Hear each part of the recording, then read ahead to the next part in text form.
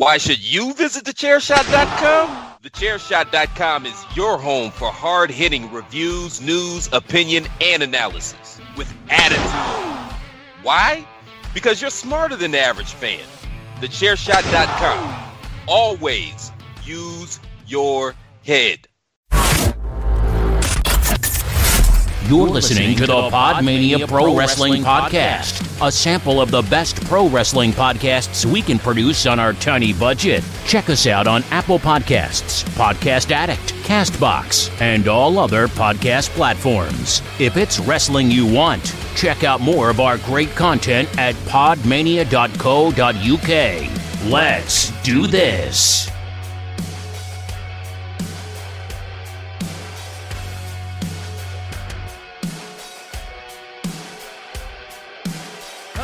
Hello, and welcome to another episode of the Podmania Podcast, episode 101. I am your host, Rob Good, and I am joined by the man who rocks out that much he puts his back out. It is Garth Jackson. How are you, my friend? I'm alright, I'm recovered now. It's getting a bit old for the rock and roll game. Garth tried to put this off about carrying the equipment was the reason that he put his back out. But we all know that the reason you put your back out was because you were rocking out too hard playing Oasis. And that's perfectly reasonable. Perfectly reasonable. I'll take that. Yeah. As you will notice, we have not been joined by Chris today. Chris apparently has too much of a social life to do the podcast tonight. He's at a gig. We don't know who he's seeing, but don't worry, he'll be Dr. Week's wages.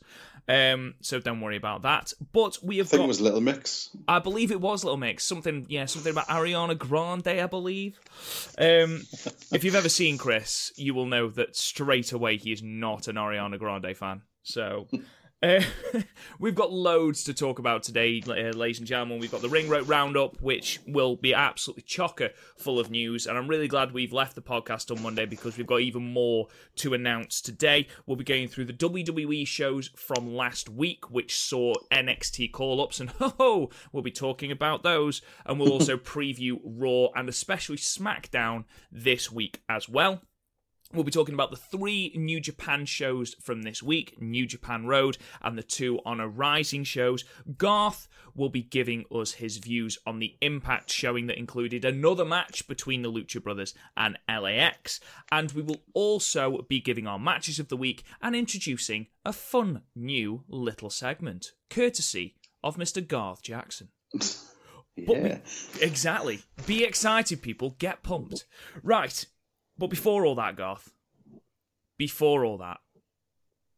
you know what time it is? Is it time for the news? Mate, it is time for the Ring Road Roundup. Cue the music.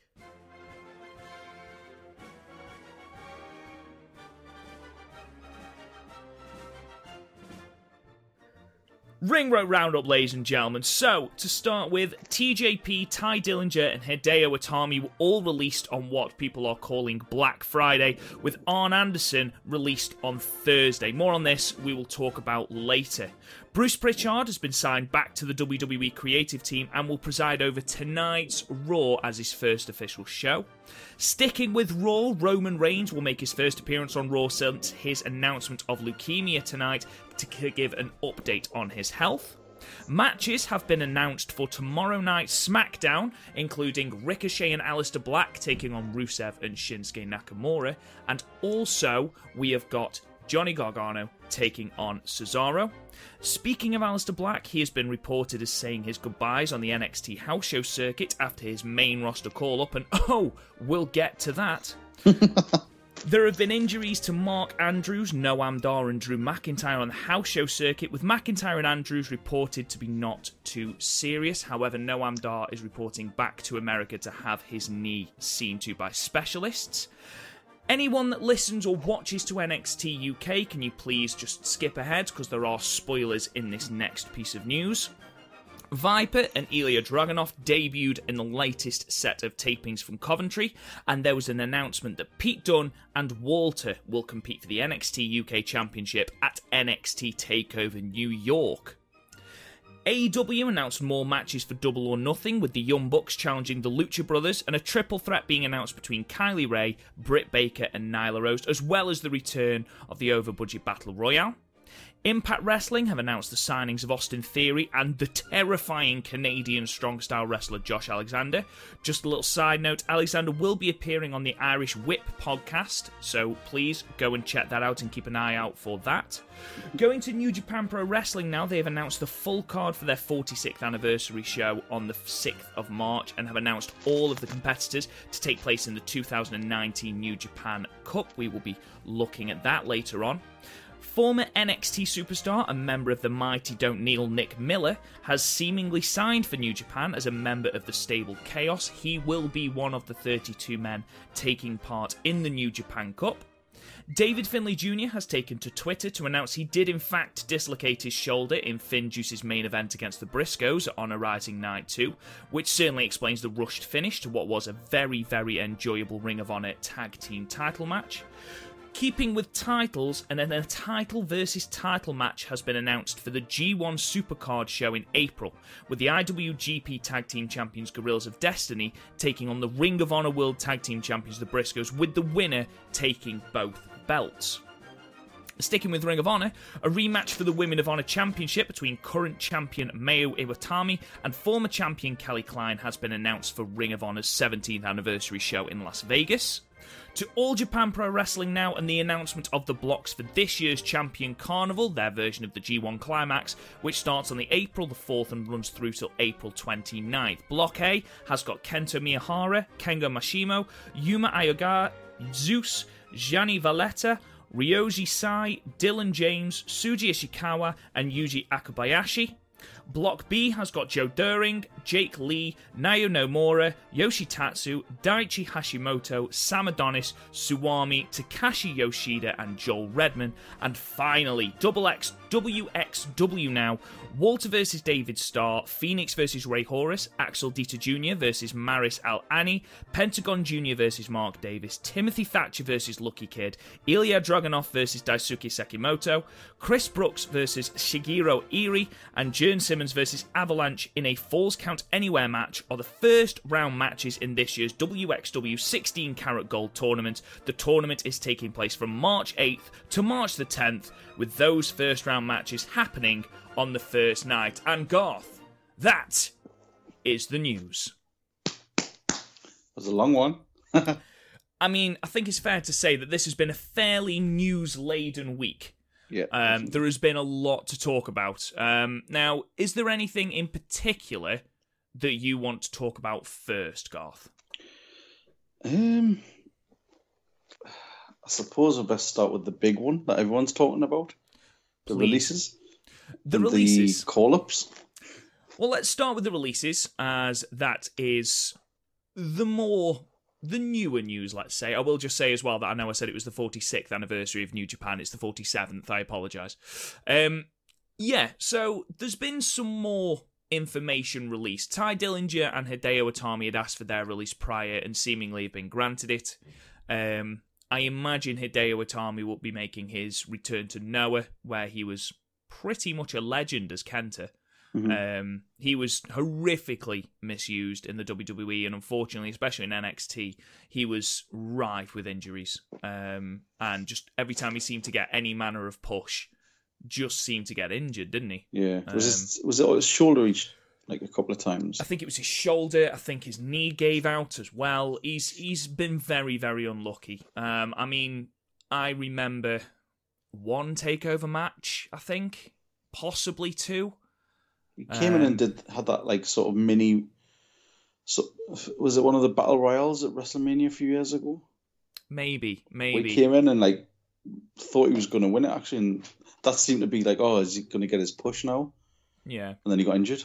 Well, yeah, exactly. I mean, I remember when he was in NXT. I mean, I don't watch 205 Live. I understand, I'll dip in and out, and I understand that their product is possibly one of the better ones on the WWE network. But with all the wrestling we watch, I just simply don't have time. Yeah. But on 205 Live, there wasn't the buzz about him that there should have been. And I do attribute part of that to the injuries that he sustained and the fact that he's not going to get a push if he keeps getting injured. It's, there's been wrestlers throughout time that haven't got the pushes because of injuries. Yeah. But of his NXT run, I remember his feud with Cassius Ohno, and I believe he challenged Aleister Black at one point on one of the takeovers. And I know he challenged for the title, I think, against Bobby Roode, maybe. But again, he could have been so much more, and unfortunately, he wasn't. And hopefully, fingers crossed, he will be far better in Japan than he ever was in the WWE, because he does deserve it. Yeah. Ty Dillinger, he asked. I think he's gone about it completely the right way. You know, when he asked for his release, he sent out a little statement on his Twitter saying that before all the rumours start, I have asked for my release. I just want to say thank you. And he listed off thank yous to all the people in the WWE. And he seems to have, I think that's part of the reason he's been rewarded his release. Because he did do it in such an amicable way. And the man's 38. He's not young. He's been, he's the man that was super kicked by Shawn Michaels in that fantastic bit about controversy. He's Stan. And that was what, 2008, 2009? So, he's been there for a long time. I think he was brought up from NXT too early. I think the chant, unfortunately, though it was his best friend in some ways, that whole 10 thing, I think in other ways it was his downfall, because similar to Bobby Roode, it was the chant that was over rather than him. It was the gimmick rather than... It was the gimmick surrounding him rather than the stuff going on in the ring. Yeah, absolutely. I mean, that's not to say that Ty Dillinger can't go. The matches that he's seen have been solid, and he had a fantastic match against Shinsuke Nakamura on SmackDown. Yeah. But, and I know he's been injured, but how many times has he been featured on SmackDown? Genuinely. I honestly can't remember. I remember him coming out the first couple of times and then nothing. Exactly. Nothing all. So the worst part about it is he's got a totally class entrance music. He has. I love his entrance music. But we just never heard it. The rumour is he's gone to AEW because he's quite close with Cody still.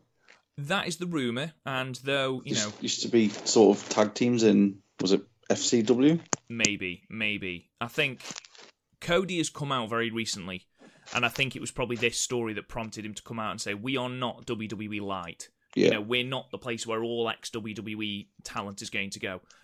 You'd be stupid to boycott all WWE talent. You'd be stupid to. They're established names. As long as you don't WCW it and bring in everyone, you don't TNA it. Exactly, you don't TNA it and bring everyone in and push them immediately towards the title. But, a man like Ty Dillinger, he's good in the ring, he's a solid competitor. If he's friends with Cody, then that would make the most sense. Some of the people that have been rumoured for AEW are absolutely fucking ridiculous. Yeah, I think that when it's constant big names, you think there's only so many that can fill that slot.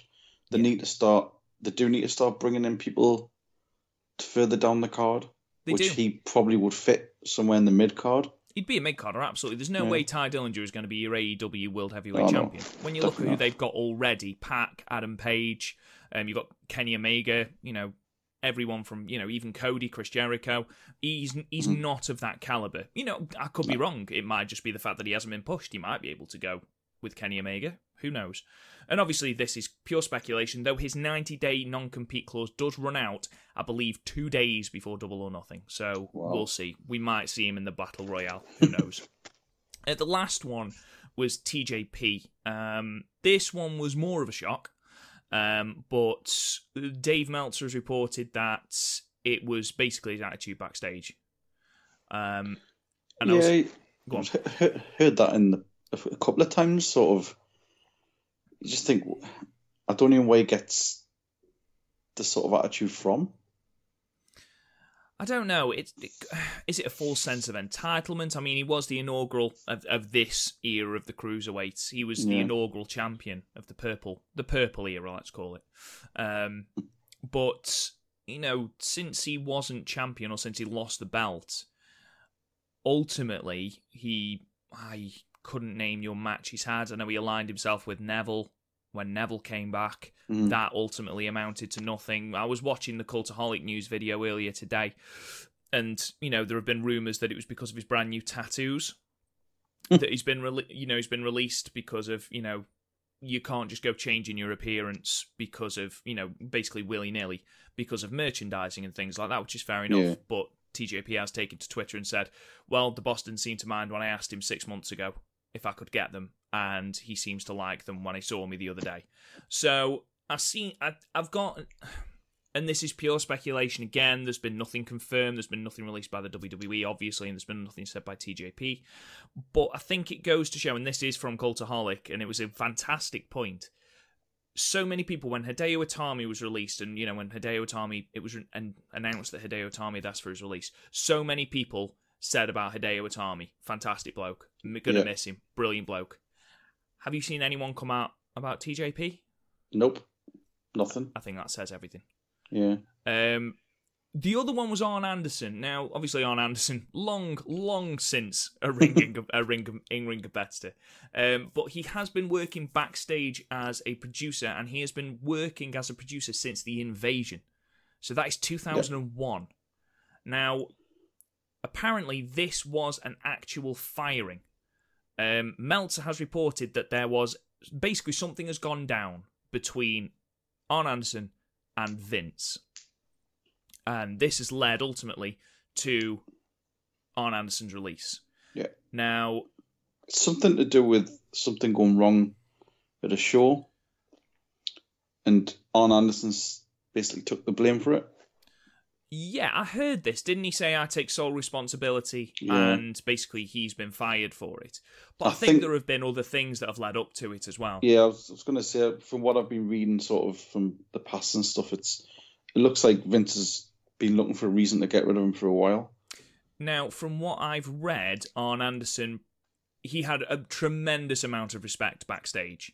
Again, another one who's released, and just an influx of people saying about how funny he was and how much respect they've got for the bloke.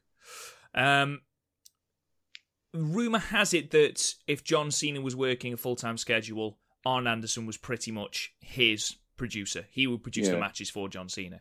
And again, Cultaholic's news video, they said that basically because John Cena isn't working a full-time schedule anymore, they don't really need Arn Anderson. Now, I think that's a sad state of affairs. But as the WWE apparently are completely just infatuated with the TNA product, that they've modelled their entire creative staff on it, with the hiring of the rehiring, should I say, of Bruce Pritchard. It's a shame to see Arn Anderson go, though I would love to see Arn Anderson give Vince McMahon a spine buster, but that's not going to happen. But yes, it's unfortunate to see these people go. TJP, I don't think we'll see in All Elite. I think he would be a perfect fit. Me and Chris were talking about this when the releases were announced. He would be a perfect fit for the Best of the Super Juniors. Yeah. That is coming up in May. His non-compete clause will be up by then. So, irrelevant of what is going on backstage or may not be going on backstage, obviously we don't know, he is a fantastic in-ring competitor. You can't take that away from him. He's nice. A charisma vacuum. Yeah. I think that's why he worked under the mask quite well when he was suicide and manic. And he did have some stuff going on with Sonata when he was in TNA. I'm not saying no to a match between TJP and Sonata. Will Ospreay put a tweet out. I don't know if you saw it. It was literally... I did. Hey at Mega TJP, and Twitter exploded. It was like, fucking hell, yes! I would love to see that match, Ospreay versus TJP. That would be absolutely fantastic. Staying with the WWE for a moment, the NXT call-ups, Garth. Mm-hmm. Now, there's a couple of reasons that I absolutely hate this. On Monday, it was announced that backstage were basically the four top guys of NXT. Tommaso Ciampa, Aleister Black, Ricochet, and Johnny Gargano. Now, at the time, two of those men were NXT's top champions. Yeah. Now, having just called up EC3, Heavy Machinery, Lacey Evans, who else have they called up? I'm sure there are more, but that goes to show how little they've been used. Oh, Nikki Cross, who's been just mired in just a ridiculous team with Alicia Fox. But A, they clearly didn't have a plan for these people because it was widely reported that Raw was written basically on the fly. Yeah. At one point, Vince wanted Ricochet versus Finn Balor, which would have been fantastic, but Triple H pointed out quite reasonably, well, yeah, but one of them's got to lose. Mm-hmm. Yeah. You can't have Ricochet lose on his debut, and also you can't have Finn Balor, who has literally just won the title the night before. You cannot have him lose. Now, this leads to another interesting thing. I don't know if you've seen this, Garth, about there being this dynamic between Triple H and Vince, that Vince wants these people to basically, if Triple H is building them up, Vince wants to see them fail. Fucking hell. And basically, he puts them in at the deep end to see if they can fight their way out. Now, if that is the view backstage, what fucking hope have these people got? Well, it's that. Plus, it's like it is a classic case of cutting your nose off to spite your face, because surely, as a businessman, Vince wants his company to do well. So why would you try to bury your own talent? Because for an ego trip? Is that what it is? When I first saw the worst part about it was they announced it. So this is straight away you think, right, they're totally scrambling now. They're desperate, because normally you wouldn't announce this sort of thing. It would be a surprise. And then the fact that he announced 4 of the top people from that brand, and you're thinking, well, and rumour has it Triple H didn't know anything about it. And you just think, well, these people are carrying titles in NXT, so what does this do for TakeOver? How do people get invested when you know that they're going to lose those titles? Not only that, but they've brought Tommaso Ciampa up as a face. They've teamed DIY back up again, which just goes to show that there's no storyline continuity at all. I don't understand. I mean, they put Aleister Black in a match with Elias on Raw, and it was fucking awful.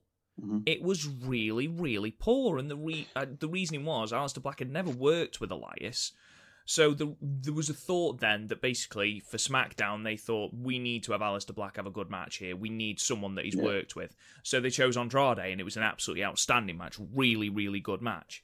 But the idea that we are now, I mean, this is aside from NXT now, which is that anemic on male talent. I mean, you've got, if you look at, assuming those 4 are going to be on the main roster as well as NXT, you take those 4 out, because as I said in the Ring Rate Roundup, Aleister Black is already saying his goodbyes. Mm-hmm. I mean, ultimately, what has he got left to do in NXT? Really? Yeah, he's done. Exactly. He's done what he needs to do. Exactly, but we've got Keith Lee, Matt Riddle, Adam Cole in the Undisputed Era, and the Velveteen Dream. Yep. That's pretty much it. I mean, Lars Sullivan is MIA because, you know, there's reports that he's had this horrific anxiety attack. There's rumours that apparently didn't happen. You know, whatever, I hope he gets better soon. But he's another one that's missing. Oh, he was the other NXT call-up, that's why I forgot him. I mean, they've got Punishment Martinez to come in at some point. But then, when? Yeah, when? Plus, the first thing that I thought, I mean, I watched the clips and things on YouTube, and a lot of people commented on the fact that the crowd were really sort of pretty much dead on them. It's like, yeah, well, probably 75 to 80% of the people in that crowd will have no idea who Aleister Black is. Why should they be bothered that he's turning up? Even so, the Lafayette crowd from Monday were fucking atrocious. Well, I heard, but it's like you have to feed the people something for them to be anticipated. I mean, remember when the Wyatts debuted? They had been vignettes and stuff for weeks and weeks, which everybody had no idea what it was. And then when they did debut, it was like, right, okay. It was exciting for the people who followed them in NXT, but it was just as exciting for the people who hadn't, because there was this new mysterious sort of stable. And I think Alistair Black would be absolutely perfect for that same treatment. You have the mysterious videos and just pictures of him doing his training and stuff, or just pictures of him sitting surrounded with candles and in a dark room and all that sort of stuff. But there's none of that, and now they can't get that back. They can't get the surprise back. I feel like they've spaffed it up the wall. Totally, and it's classic. It's like it's all been all over the internet. It's classic Vince. Yeah, talk about shooting your load. I mean, we all 6 weeks away from Mania. Yeah. Why not just work with the talent you've got? I mean, Lacey Evans has been brought up, and she's apparently the next top person after Becky, which is just alarming considering she's been on the main roster for 3 weeks. Her showing at the Royal Rumble was awful. There was rumours that she was to be put into the title picture on SmackDown with Asuka at Mania, which I don't mind Lacey Evans. I think she's a good worker, but fucking hell, she is not ready for that at all. No. And, we put it on Twitter, or I did anyway, and people were like, no, I like Lacey Evans. That's not what I'm saying. I don't mind Lacey Evans. I think she's good. I like her gimmick. It makes me laugh. But she's not ready. Literally, she hasn't worked a match, and then to put her in the title picture at Mania, you're taking the piss. It's just, and you think, I mean, in this, and especially in this in the wake of this sort of spate of people wanting to leave or asking for their release or being released, they've got an almost full locker room where Vince is basically turning around to say to them, you're not good enough anymore. I need new people in. And you just think, you've got the likes of Rusev sitting there doing absolutely nothing, who could easily carry the upper mid card, or even, we don't know it, title, because he can work heel as a sort of badass heel. He can work like a comedy. He can do the whole thing. Everybody loves him. That Rusev Day thing was over like anything, and it's like Vince has just done the whole right. Let's reset. I think as well, it's that case of you got yourself over. We didn't want you to get over. Mm-hmm. You got yourself over. Zack Ryder was the exact same. Dolph Ziggler was the exact same. Daniel Bryan as well. Daniel Bryan for so long. You got yourself over. We didn't want you to get over. We want to push these guys. And then the guys that they're pushing get this unfair hatred. I mean, look at Roman Reigns. He was booed to shit. Was it his fault? Absolutely not. No. He's a solid in-ring competitor. I mean, he's nothing world-class, but he was fed shit. He's fed shit. And hopefully, I mean, there's been wild rumours that there's going to be a new creative reset on Raw, but we were promised that when the McMahon's walked out, and all we've had is we've just had more Vince. That's not a creative reset.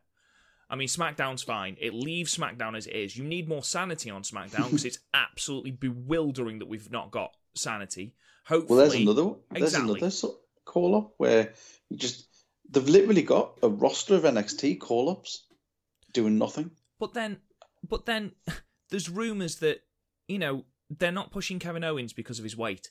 They're not pushing Killian Dane because of his weight. I'm sorry. You had Yokozuna as your fucking champion. Exactly. And you had Earthquake. Nobody... Yeah.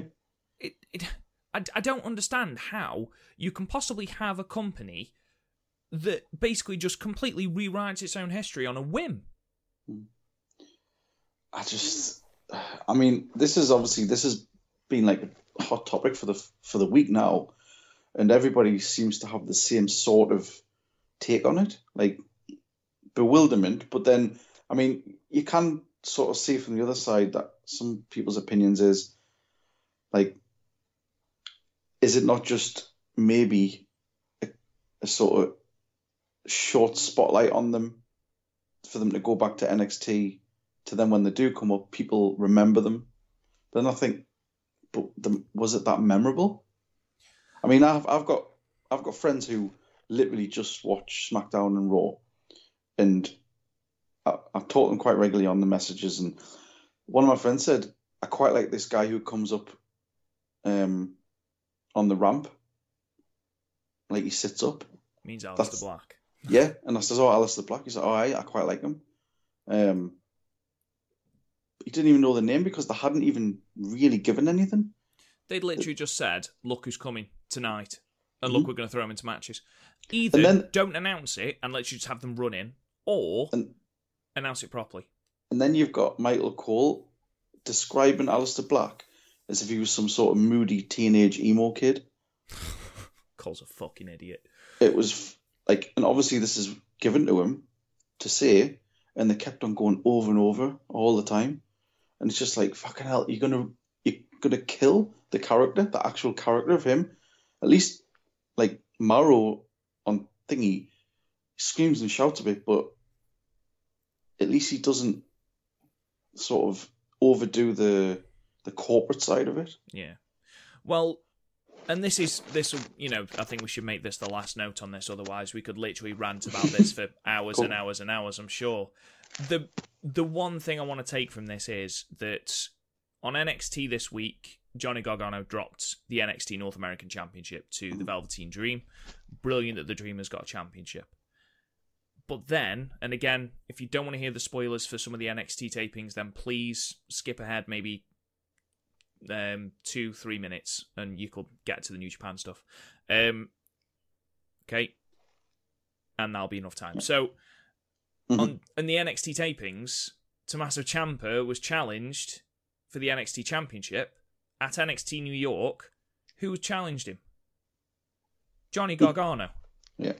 So, irrelevant if who wins that match, one of them is still going to be the NXT champion appearing on the main roster.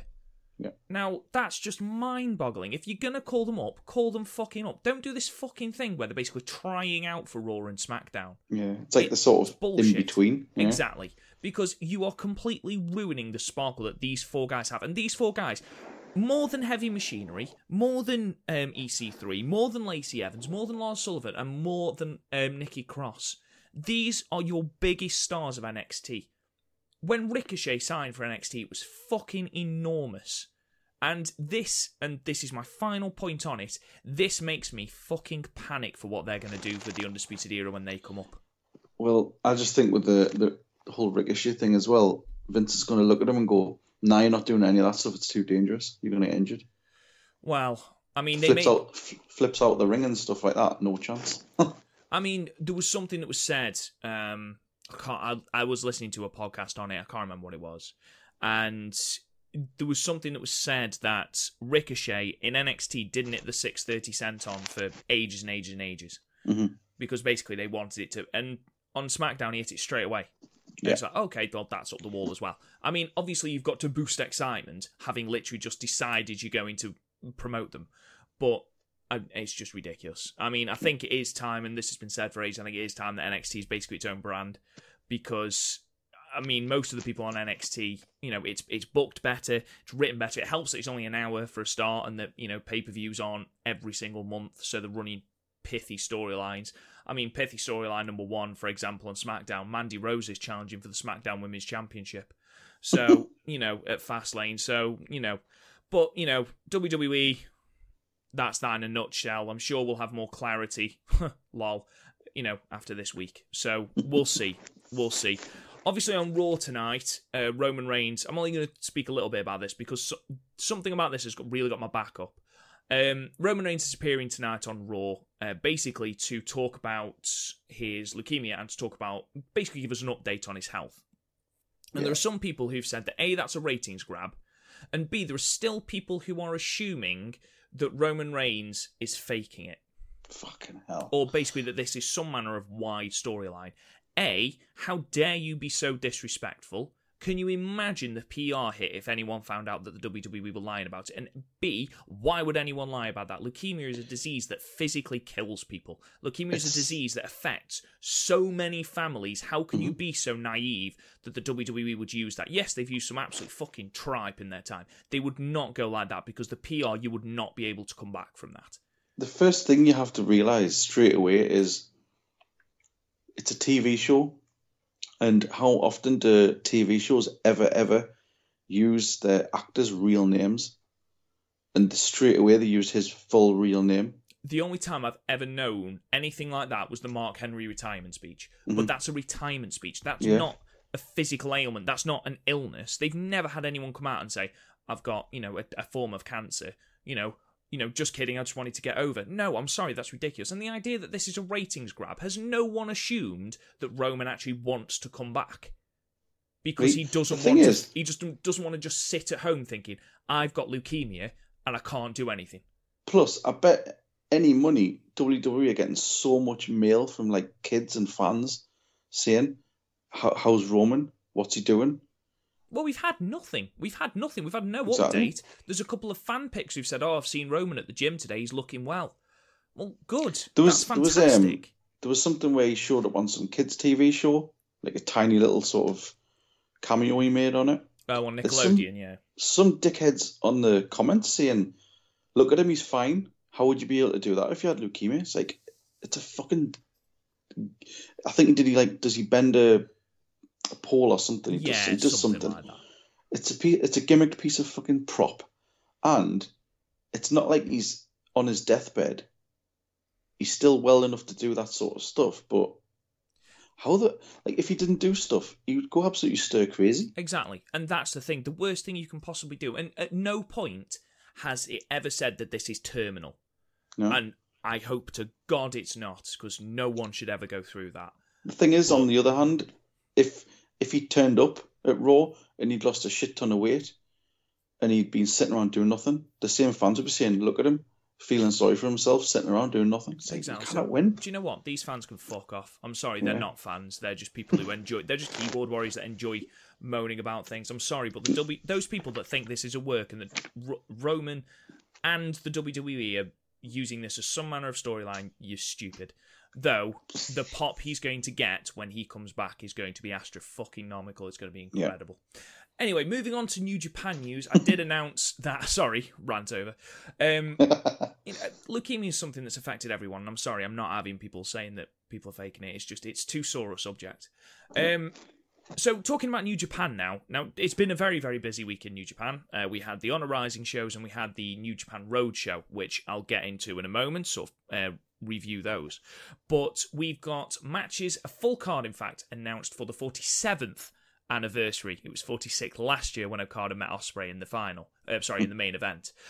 This year's card has been announced, and aside from some tag matches, the main highlights are the IWGP Junior Tag Championship match between Roppongi 3K and LIJ, Shingo and Bushi. We've also got the IWGP Junior Heavyweight Championship match between Ishimori and Liger. We've then got a six-man tag, a special six-man tag is how it's billed, with Tanahashi, Okada and Goto taking on Sonata, Evil and Naito. Now, that has got the makings of being an outstanding match. However, the main event is an Anniversary Day special singles match. Now, no titles are on the line, but the main event has been announced as the Never Openweight champion Will Ospreay taking on the IWGP Heavyweight champion Jay White.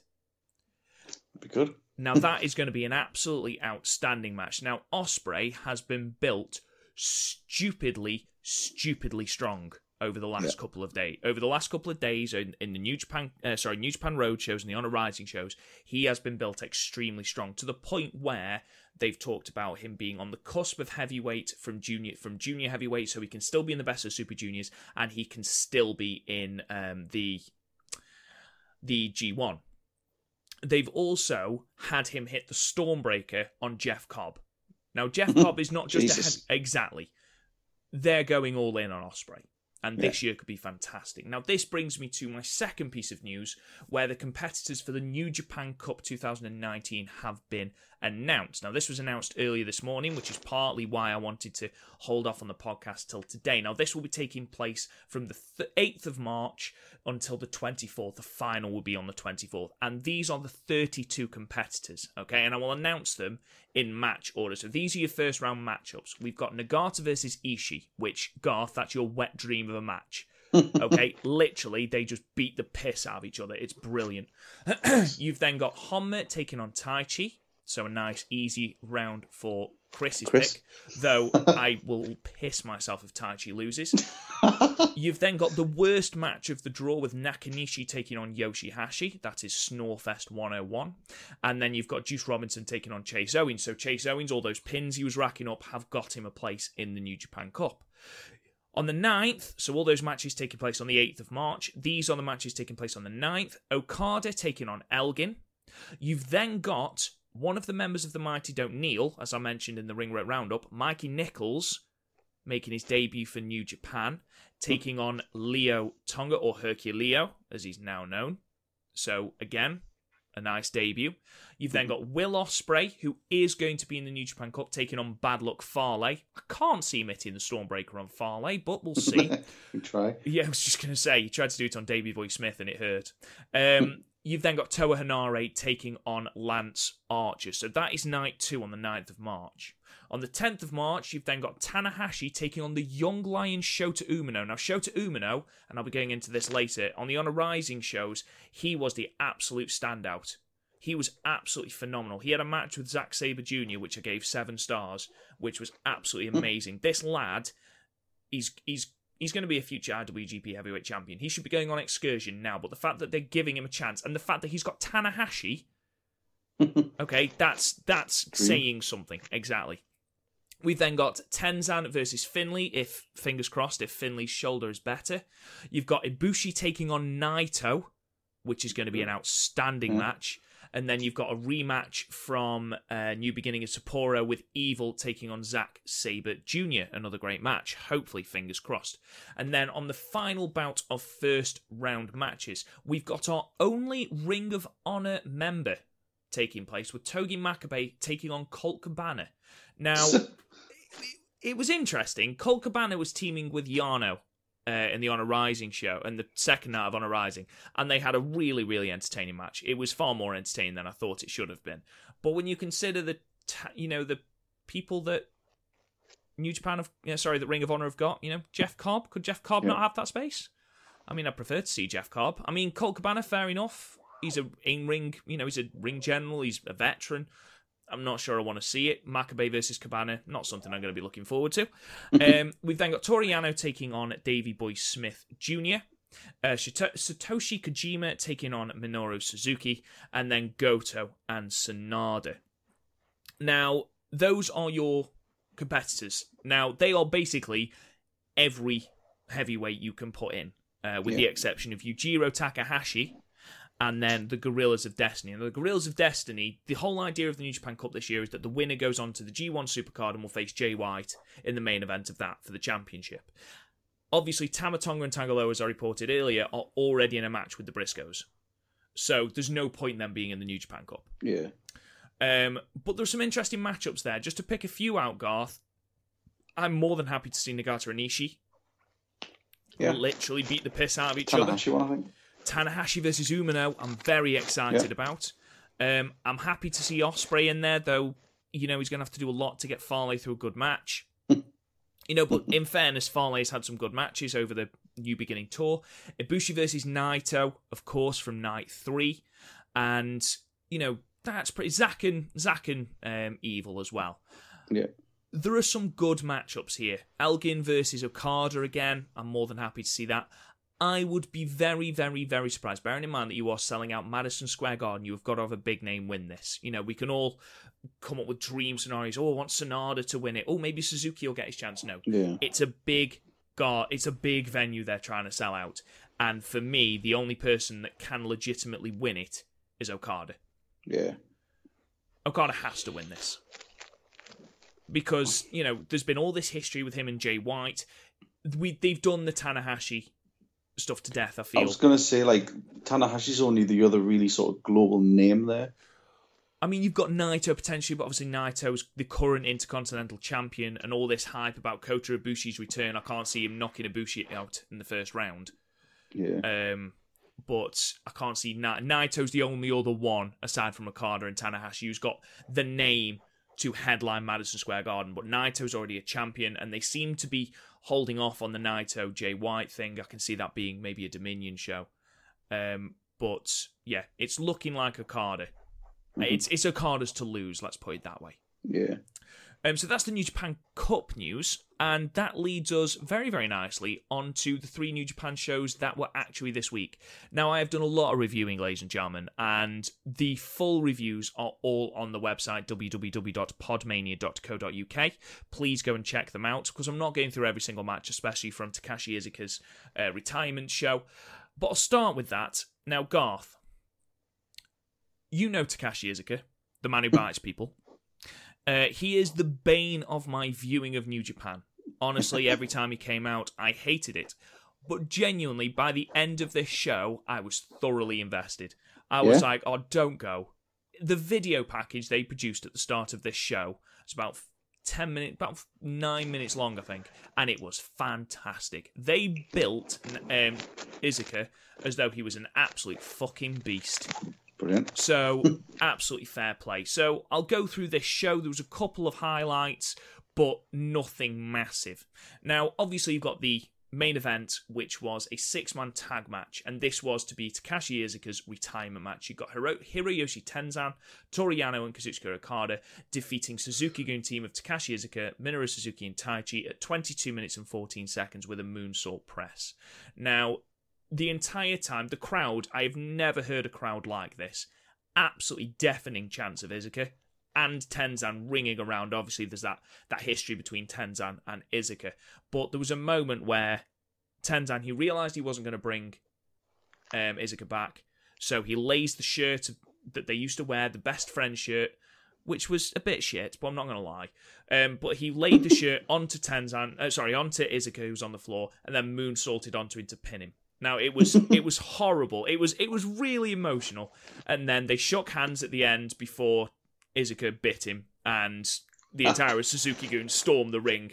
And, you know, Iizuka hit Tenzan with the iron glove, and then just wandered off into the crowd, and that was it. Brilliant. Left his iron glove in the ring as a kind of tribute, which Taichi then stole, which I thought was quite funny. And as Suzuki's playing this 10-bell tribute on the ring bell, another thing to point out as well, they brought out announcer Shinpei Nagami, who was back to announce this match. He was the announcer, of course, who was forced into therapy after incessant attacks by Iizuka. So, now, this match was not fantastic in ring, Garth. In fact, it was a bit shit, if I'm honest. Yeah. It was 5 stars, but as for the emotion was fantastic. It really was. I mean, you had to get... You were invested in this match because of the stakes in it. Even if, you know, Iizuka's a bit dog shit. I suppose, though, like, as maybe as shit as he may be, at least they've done this sort of thing. It's nice that they've done this thing, and I think, isn't this a far nicer way of sending someone out than, say, what the WWE did to Rhino? Yeah. You know, I know that wasn't real, but...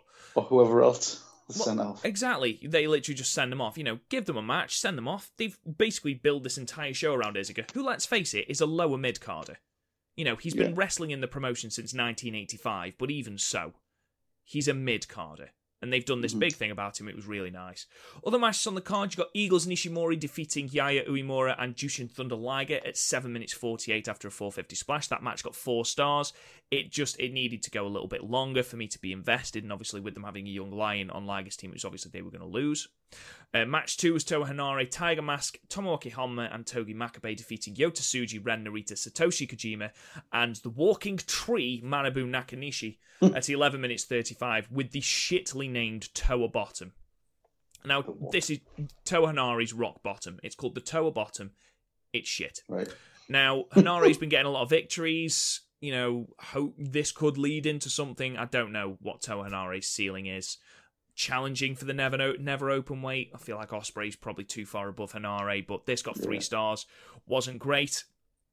Then we had Yoshihashi and Tomohiro Ishii defeating Shota Umino and Yuji Nagata at 13 minutes 45 with a butterfly lock.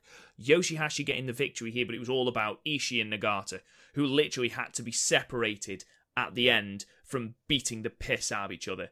And it's one of those matches where you're not entirely sure if they don't like each other. Yeah. And they're just literally beating the piss out of each other. So that being put into the New Japan Cup is exceptionally exciting. Roppongi 3K then defeated Suzuki-gun team of El Desperado and Yoshinobu Kanemaru at 12:32 with a 3K. Fairly standard junior heavyweight tag match. The end, we had Shingo and Bushi arrive and absolutely obliterate them. And I'm not joking now. Roppongi 3K were made to look like infants. Shingo and Bushi absolutely destroyed them. They hit Sho with Rebellion and then literally just stood over him taking the piss. for like 5 minutes. It was brilliant. We then got an absolutely... God, I hated this match. Taguchi and Hiroki Goto defeated Taka Michinoku and Zack Sabre Jr. at 10:32 with a clutch hold. It was uninteresting, if I'm perfectly honest. Unfortunately, it's getting to the point where that's how I feel about a lot of Goto matches. I was going to say it's Goto, isn't it? Yeah, and we'll get into that when I get to the Honor Rising shows. And then the semi-main event before, obviously, the retirement match was Will Ospreay and Hiroshi Tanahashi's defeated Killer Elite Squad at 12 minutes 32 after Will Ospreay hit Davey Boy Smith Jr. with an Oz cut. He tried to get Davey Boy Smith up for the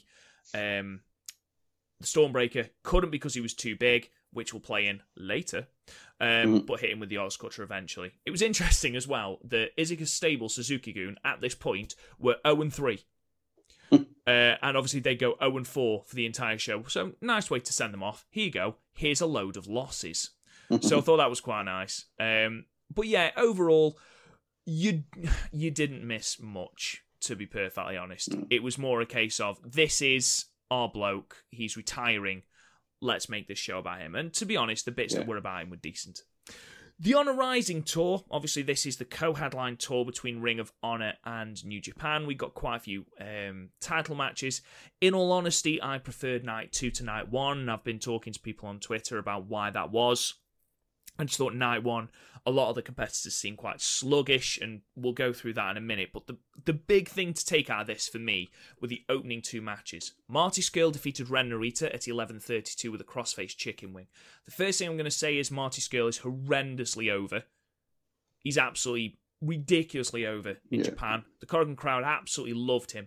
But this match with Ren Narita was absolutely fantastic. Really, really good. Really quick, really smooth.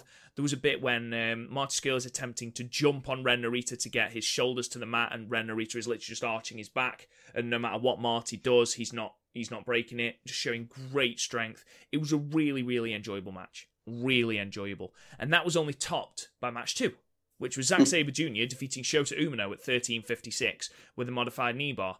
Fucking hell. Garth, honestly, I know you don't watch a lot of New Japan because you simply don't have time, but you'll be hearing this name a lot. Shota Umino is going to be the next big thing. He is absolutely incredible. He's crisp. He's clean. He pushed Zack Sabre Jr., who is a submission specialist, all the way to the very, very end. I'll have to check it out. Yeah, please do. If you watch nothing of this show, and to be honest, there isn't a lot to watch of this. You know, it's better than 2018, but there's not a great deal to watch. This was brilliant. This was really, really good. Liger and Gresham then defeated Taiji Ishimori and Robbie Eagles at 5 minutes 27 with basically a roll-up. Now, bearing in mind that Liger is going for Ishimori's title at the anniversary show, Ishimori tagged in, he hadn't hit a move, and was pinned 10 seconds later by Liger. 10 seconds.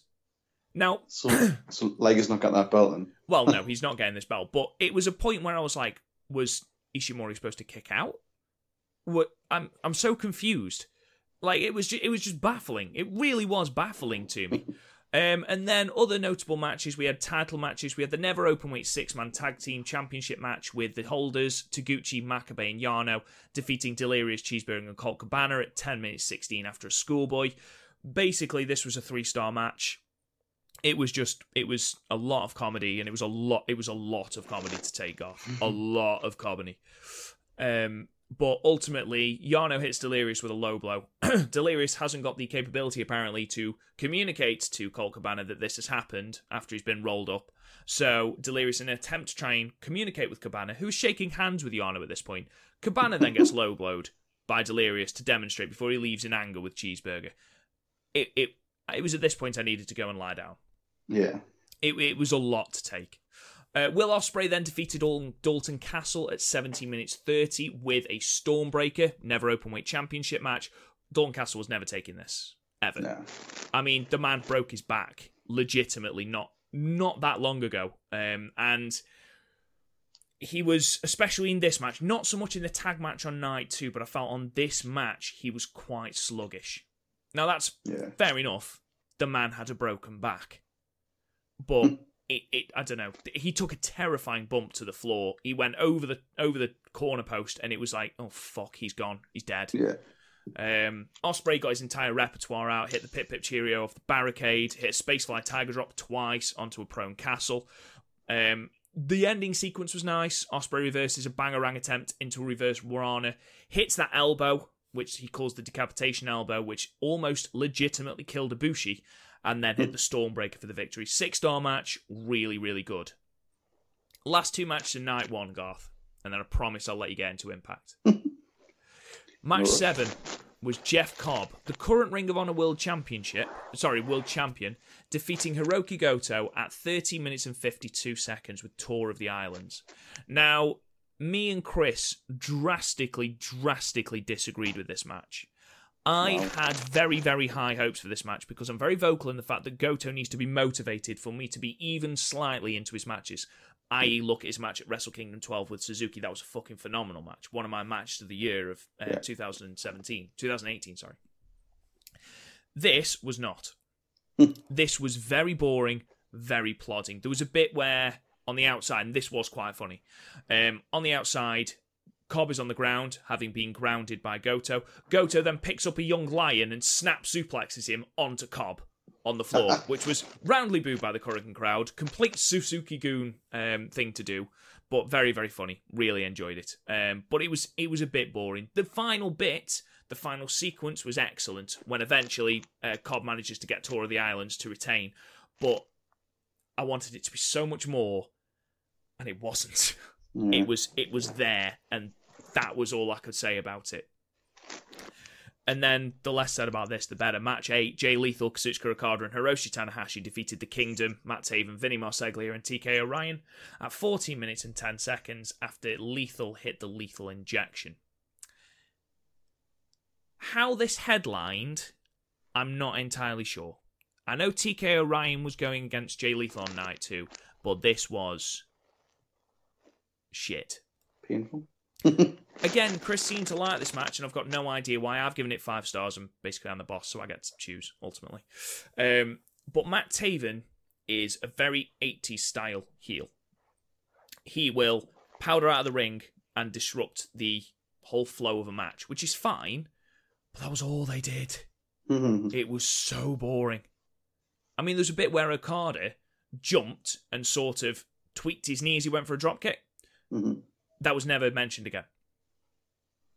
Why do that? The one bit I remember of this match was Okada making his pecs dance to the tune of Okada from the crowd. They were chanting Okada, Okada, and Okada was making his pecs dance to the song. That was literally the most impressive bit of it. The face team basically managed to reverse a Rockstar Supernova attempt, and Lethal hits the lethal injection onto Marseglia before the Kingdom then beat them down. As far as shows go, it was fine. If you want to go and check matches out, I would highly recommend the 2 Young Lion matches, the first match and the second match, but avoid the Liger and Gresham versus Ishimori and Eagles match, and avoid the Never Openweight 6-man Tag Team Championship match, because that was also the shits. So, night 2, final one. Promise, Garth. Okay. Now, night 2 was a damn sight better, and the reason night 2 was a lot better, I think, is because the competitors seem to be a lot more invested in the storylines. Now, again, the first match we had was Jonathan Gresham and Toa Henare defeating Taka Michinoku and Zack Sabre Jr. at 12 minutes 20 with an octopus clutch. Gresham, despite being Chris's wet dream, is absolutely amazing. Chris Charlton and Kevin Kelly could not say enough good things. Also, Chris Charlton, absolutely outstanding. His knowledge of the New Japan product is fucking phenomenal. Honestly, the bloke's unparalleled. The stuff he comes out with, just off the cuff seemingly. I'll talk about something else later on, but absolute props to him. I could listen to him all day. This was a 7-star match for me. Absolutely brilliant. Gresham is technically sound. We saw his submission-based maneuvers. We saw his high-flying prowess. We saw submission-based offense. We saw grappling. We saw catch wrestling. The man's a genius. Absolutely loved it. Absolutely loved it. Match 2, Skrull defeated Robbie Eagles at 8:55 with a crossface chicken wing. God, Robbie Eagles is loud when he's selling. I mean, genuinely, he's the loudest man I know, and bearing in mind I've watched a lot of Jericho matches, Eagles is fucking loud, Garth. He's a loud boy, a very loud boy.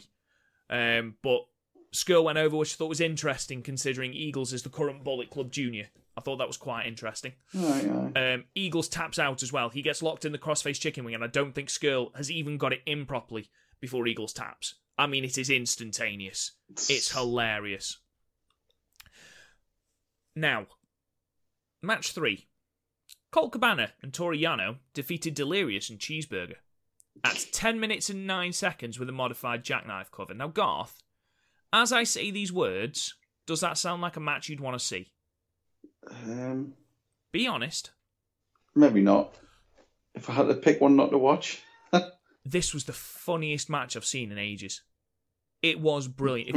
If I got to see Colt Cabana and Toru Yano tag more often, I'd be a happy, happy man.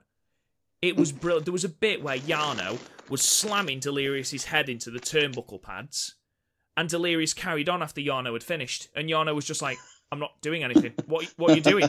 There was a bit where Cheeseburger goes for a top rope move, and Colt Cabana just literally walks out of the way because Yano said something to him, and Cabana goes, I can't hear you, hang on, and walks off, and Cheeseburger misses, sells it as though he's been knocked out, so Yano's over the top of him going, are you okay? Are you okay? Are you? And then when he says, yeah, I'm fine, Yano starts beating him up. It's brilliant. And then the stuff with turnbuckles, it's funny. And it shouldn't have been funny, but it was. Anyway, Colt Cabana and Toru Yano went over, which was the right choice. Match 4, a much better match for Goto. And I didn't think I'd say this. This was probably one of my matches of the night. Will Ospreay and Naruki Goto defeated Jeff Cobb and Dalton Castle at 11 minutes 54 with Stormbreaker. Now, holy shit, Garth, you've seen the size of Jeff Cobb. Yep. You know, he's a big bastard. He's a big lad, isn't he? I've blown my load over Jeff Cobb. Not physically or literally, obviously. I mean, metaphorically. Metaphorically, I've blown my load over Jeff Cobb. Even that sounds bad. You know what I mean. Anyway, the bloke's incredible, and I think he's great. But this was all about Ospreay. Yeah. And I think this match benefited. I know it sounds horrible, and I don't mean this in a bad way, but it benefited it. It benefited from literally being Ospreay versus Cobb, with a tiny bit of Goto and a tiny bit of Castle. Castle looked a lot more aggressive in this match, but Ospreay was untouchable. He hits his entire moveset with the exception of the Oz Cutter, which Cobb catches. But bearing in mind that Cobb is enormous and Ospreay manages to hit the Stormbreaker, the man is going to be in the G1. He's going to have some absolutely outstanding moments, and I can't fucking wait. He's going to have a really, really good year. Really good year. 6-star match, absolutely fantastic. And then I'm just going to run through a couple of these because there's some missable matches. LIJ team of Naito and Shingo defeated the Kingdom team of Taven and Marseglia. Again, they did a really good job of building Matt Taven's hatred of LIJ because of his feud in CMLL. Really, really good. 6 stars again. Decent match. I'm not a fan of Marseglia. I think he's the weak link in the team. However, I say that, we get to match 6. This is match 6, Garth. It's an 8-match card. Match 6, and we are on the Ring of Honor World Championship match. Cool. This didn't main event the show. It didn't even semi-main event the show. What does this tell you about the Ring of Honor World Championship?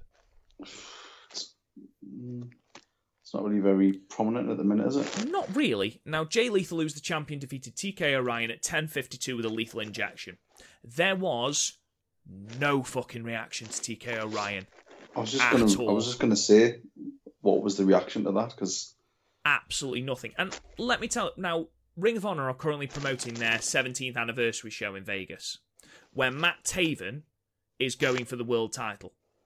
They spent more time before this match building Lethal versus Taven than they did building Lethal versus TK O'Ryan, which was happening on this show. Now, it shows you where the priority is. Exactly. If the commentary team aren't asked about this match, I'm not. And even though TK O'Ryan has got a fantastic spine buster, we'll definitely say that to him, there was nothing to this match. Nothing to this match at all. Lethal eventually wins, and this becomes the record amount of successful defenses of the Ring of Honor World Championship. 39. 39 defenses over its 2 championship reigns. So, fair play, Jay Lethal. This was not a good match, Garth. It was not a good match at all. Please avoid it at all costs. TK O'Ryan is not ready for that shit, and it goes to show in this match. 4 stars, nothing more. And again, I know Chris disagrees, but tough. He's not here. Exactly, he's not here. He's having a life somewhere. Semi-main event. The Gorillas of Destiny defeated Evil and Sonada for the IWGP Tag Team Championships at 20 minutes and 12 seconds with a super powerbomb. Now, Garth, I know you've heard me and Chris talk about how we've seen GOD versus Evil and Sonada a lot. Yeah. We saw it twice in the World Tag League. Neither match were fantastic. They were average. The World Tag League match went over half an hour. Fucking hell. The final, and it was a fucking boring match. This was a lot better. This was probably the better match that I've seen them in, with the exception of the Young Bucks match at Wrestle Kingdom, but that only went 10 minutes. This was still probably 5 minutes too long, but this was a lot better. A lot better, a lot crisper, and a lot quicker. There was a brilliant interchange in reversing's from the skull end into gun stuns from Sonada and Tama. They seem to be the main event here. Evil looked absolutely terrifying when he was running at people, though. Really quick. He hit Tangaloa with this clothesline in the corner after he changed direction. It was fucking terrifying. It was really quick. There was one moment, though, and this bit really took it out of me. Really took me out of this match. Sonada had the skull end locked in on Tama Tonga to the point where Tama Tonga is on the floor, almost passing out. So Sonada lets go of the hold and tries to go for the moonsault, which he then misses, which ultimately led to the finish. But why, Garth? Why do that? I don't understand. Wrestler's logic. It's absolutely fucking ridiculous. Anyway, eventually the Gorillas of Destiny get Sonada up for the super powerbomb. Tama covers for the victory. Now, this is where Chris Charlton is fucking brilliant. Gorillas of Destiny are now the 5-time IWGP Tag Team Champions. They are second currently behind Tenkozy, who have 6. And I think this is what Chris Charlton said, and I could be wrong, please correct me if I am. It's the first IWGP Tag Team title change at the Korakuen Hall since 1987. Jesus Christ. And then he said it's the first time that it's changed hands in February since 2015, and it was Gallows and Anderson. The man is a walking encyclopedia, and I'm sorry, I'm so glad they're using him. It's brilliant. Yeah. I'd still say this was 5 minutes too long, but it's definitely their best match they've had since World Tag League. Including World Tag League, I gave it 7 stars. And finally, Garth, the final match was the Briscoes taking on FinJuice. This was a decent match. Unfortunately, it was sort of spoiled by the fact that David Finlay was legitimately injured. And you could see the moment he went for, I think he went for a top rope move. I can't remember what it was, but he's landed funny and dislocated his shoulder. So they had to rush the ending with the Briscoes hitting the Froggy Bow and taking the titles. Unfortunate, but there's nothing you can do about it. Hopefully, David Finlay is recovered in time for the New Japan Cup.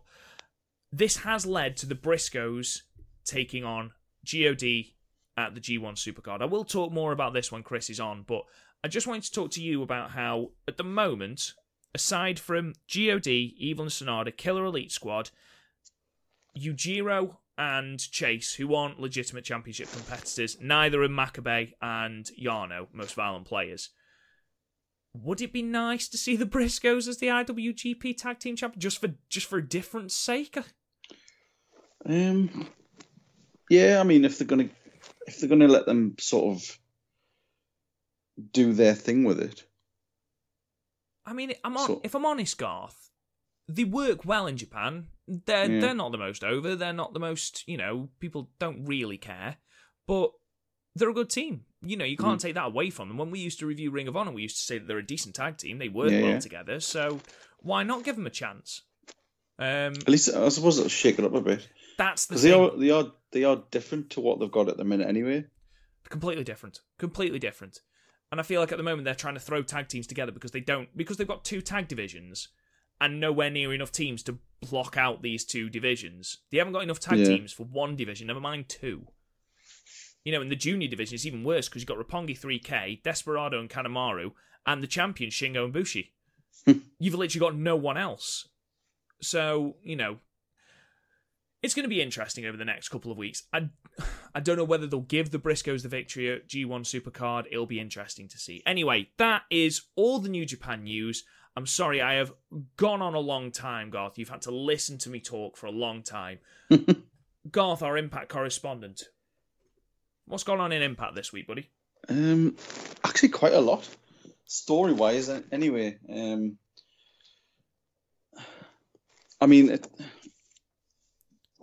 Just as a side note to the news that we had earlier, and I'd only read this before, and I've just remembered now looking at my notes. There was a story come out. Eddie Edwards has signed a new contract, which is surprising considering everybody seems to be leaving. Sami Callihan signed a new contract. I saw that this morning. Yes, that's excellent news. Brilliant news for the 2018 Star of Impact. And there was an interview with Killer Kross where he said he turned down a contract with WWE recently as well. What was the reasoning behind that? He just said he doesn't believe that WWE would know what to do with his character and they wouldn't use him very well. I think that's a legitimately good reason. Yeah. Especially when you look at who's leaving and who's coming up. I mean, you've got people like Aleister Black, who's quite similar sort of menacing sort of character. So yeah, it shows at least he's not there for the money. He's doing it for his character. Yeah, which is excellent. Yeah. So no, I mean, this is the first of the tapings from Las Vegas. It was sort of taglined as the final chapter, which sort of alluded to the LAX versus Lucha Brothers match, which the same was the last time they're going to do it. That would be the headline of the show. But it kicked off with like Johnny Impact just came out to talk about Uncaged. Cut a very sort of stock Johnny Impact promo, but I don't know if it's just the way he delivers it, but I still get this sort of heelish tinge to the way he talks. If he's been quite sort of like nobody's good enough for me sort of thing. I mean, we've always said that his promos are never the best, but since Homecoming, he isn't over as a champion. No, he's not. I mean, his reaction was all right. He came out, cut the average promo, blah, blah, blah, when I was a fan on that side of the ring, on that side of the barricade, etc. He says, it's time to move on. I've done with Moose and I've done with Killer Kross, blah, blah, blah. I mean, he didn't allude to the fact that he still hasn't given Brian Cage's one-on-one rematch. No, he sort of weaseled out of the way of that, didn't he? Yeah. But he says, time to move on. Then Moose comes out. Straight away, honestly, as soon as Moose turns up, I just get a massive grin. He's so entertaining. He's such an entertainer. And so he comes down and he starts sort of doing the whole... he starts going, oh, where? Because Johnny Impact says, saying, oh, I've been a fighting champion. I've fought everyone who's came my way. I've given everyone a chance. He's like, where? I've got the championship. Where? I've had to fight. Where? Doing the whole sort of pretendy crying thing. And it's just so good. And then Moose sort of starts going like, you know, the only reason that I didn't win that championship is because of stupid Brian Cage and stupid Killer Kross. And he's like, I thought he was my friend and all this. And then obviously Killer Kross comes out looking absolutely fucking incensed. He's a monster, him. He is a monster. Killer Kross, enormous. And it's just this whole sort of, yeah, and it's just this whole, that you've got Johnny Impact trying to be so serious. Then you've got Moose being an absolute goof. And then you've got Killer Kross coming out trying to be this sort of psycho. And it just works really well. So Killer Kross comes out and he just starts laying into he totally bypasses Johnny Impact. He just forgets about him. He starts laying into Moose, saying, do you know how much it's sort of hurt me to put up with you and your stupid outfits? This was the GIF I put on Twitter, wasn't it? stupid outfits, and he's like, "Hey, leave the outfits alone." And then they start arguing, and then he's like, and then Moose says, "Hey, you told me Jean-Paul Gaultier was your favourite designer." Is this where Killer Cross goes, "Don't you dare bring up Jean-Paul Gaultier"? Yeah. Don't you dare bring up, and then Johnny Impact cuts and he goes, whoa, and then he sort of says, "Moose, those shiny boots you've got aren't good," sort of thing. So anyway, that's they get broken up. Johnny Impact then says, "Right, well, you two will have a match to see who's the number one contender. This is how it's going to go down." Then Moose just clocks Killer Cross. Like a total cheap shot, and then the match just starts. Oh, right, okay. So we went straight into the match. Straight into Moose versus Cross. And I mean, that was all right. I mean, Johnny Impact went on to commentary, didn't really say much. Obviously. And I mean, notes I just got Killer Cross as a fucking monster, because he was just... He's had the most of this match, and he had the beating of Moose. And the only reason Moose cut out of it is Killer Cross was going for these sort of running clotheslines in the corner, and Moose just grabbed the ref and pulled him in front of him. So Cross almost hit him. So Cross sort of threatened the referee, and while the ref wasn't looking, Moose hit him with a low blow. Kicked off a bit, and then Killer Cross did the same to him. Distracts the ref, gives him a low blow. They end up outside the ring. Johnny Impact then gets involved. Killer Cross gets Josh Matthews hot coffee. Well, scalding hot coffee, apparently. Scalding hot. And throws it in Johnny Impact's face. And they just keep going, "This man's a lunatic. He's trying to burn the face of Johnny Impact." So they all end up back in the ring. Johnny Impact goes for like an attack, and then they both turn on him, and it was all a work. Ah. So Moose and Cross sort of fist bump, give like a bit of a wink, and then just kick the shit out of Johnny Impact. So who is the number one contender? Well, nobody at the minute, because Brian Cage comes down for the save. Oh.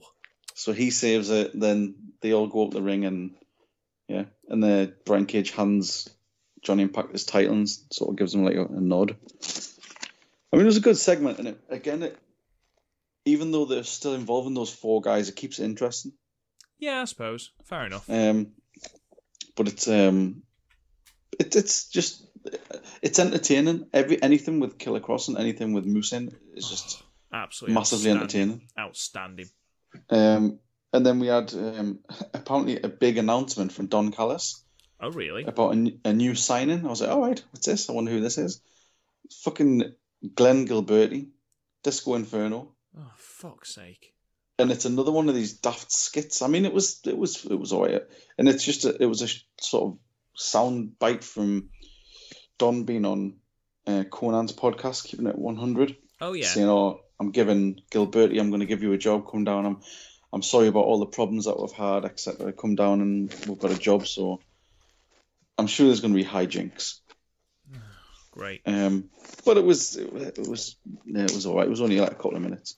Then it goes to backstage. LAX basically just pumped up for the match with the luchas. Conan just shouting the usual shtick.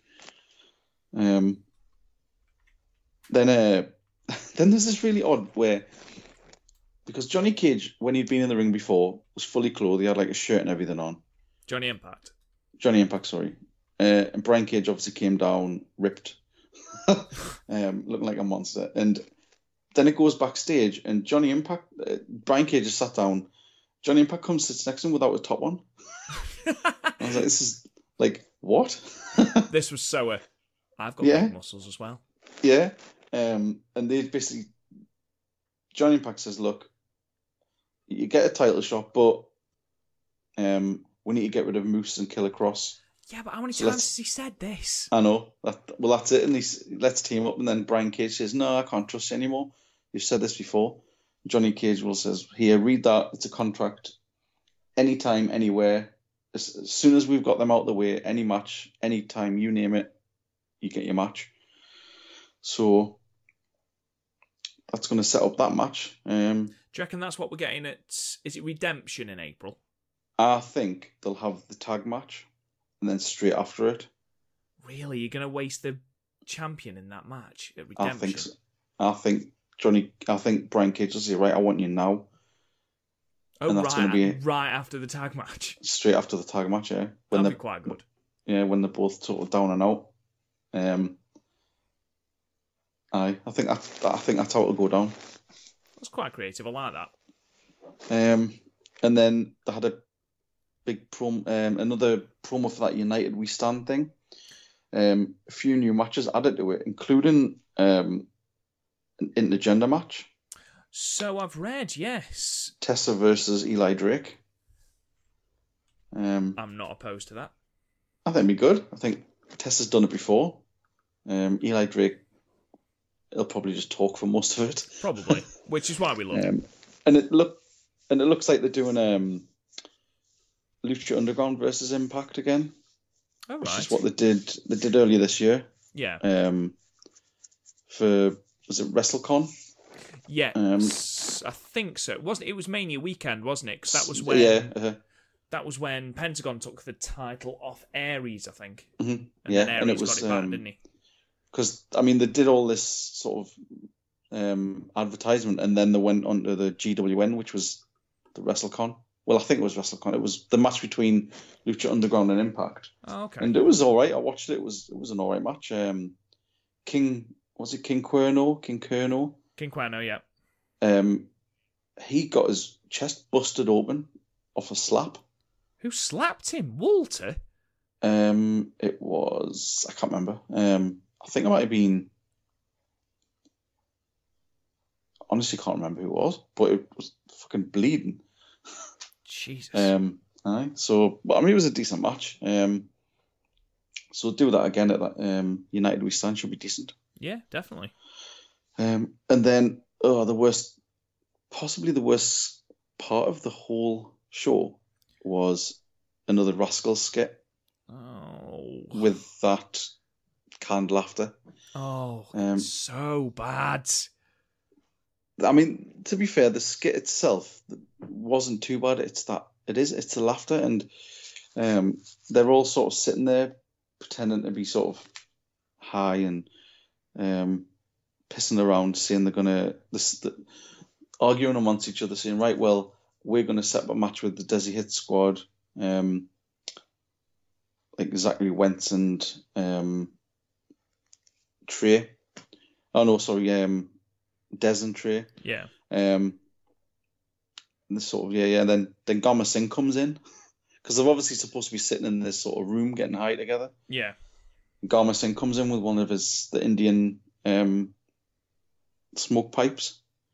Right. And he's like, this is how we do it. And he's like passing it around them, and they're all just sort of passing out and drooling on themselves, all sort of totally baked. Which it was quite funny. But then, fucking hell. And for some reason, I saw it before it was coming. I sort of thought, I hope they don't do this. And they did this really, really bad, like cartoon smoke. Oh, no. From Gama Singh. He took a draw and then blew it in this really shitty cartoon smoke. It looked so fucking bad. I don't understand why they're overproducing these segments. I don't. Why are you spending so much time on these bullshit segments? I don't know, but it fed into the match. Because next up, they had just before the Desi Hit Squad match, they had another Reno Scum sort of promo. Are they back next week? So they're coming back next week, yeah. And then the Desi Hit Squad and Rascals, Trey and Des. And Trey and Des come out acting all high. Sort of flailing around and not sort of being with it. Yeah. And to be fair, it was a good match. And these last couple of weeks where they've had like Rajit, he's totally upped his game massively. He's been the star of he was the star of this match, to be fair, even though he was in there with the Rascals. Really, really good match. Really? Yeah. Okay. Probably one of the best matches I've seen the Desi Hit Squad in. I mean, that's just not a high bar, to be fair. I know. I mean, there was a couple of good bits in the match. There was a bit where sort of Des sort of went for the hot tag. The crowd were all up for it. But Trey wasn't looking. So he sort of turned around and just sort of hit the air. So the sort of Des sort of got the upper hand on that point. But then fucking that Trey, unbelievable. Honestly, he just reminds us so much of Ricochet. It's unbelievable. He did this sort of thing where he sort of half 619'd himself out of the ropes, sat on the bottom rope, then springed up into a cutter. You have to watch it. It's hard to explain. I've seen it. Yes, he sort of springboards himself off his arse from the bottom rope, doesn't he? Uh-huh. I saw it. And hits a cutter. It's like fucking. How do you do that? How do you do that? That's just amazing. But Trey gets the pin eventually, but no, it was a good match. It was just a fun tag match. A couple of daft little skits in there. Then we're just getting Eli promo backstage against Eddie Edwards. He's having a match with him later. Okay. Standard sort of Eli stuff. It was pretty good. Just basically going on about how because obviously last match he'd hit Eddie with the cane and stuff. He's had to do it, blah blah blah. But let's get it out of your system tonight, blah blah. It was all right. Sort of set up the match, and then we had a follow-on from the Rich Swann story. So Finally. last week we had Rich Swann taken out by Sami Callihan on the ramp with a pile driver, and he was taken away with a neck brace and things like that. So this was Rich Swann in the hospital in his bed. Sami Callihan just comes in, sits next to him. Sami Callihan says, "I'm sorry."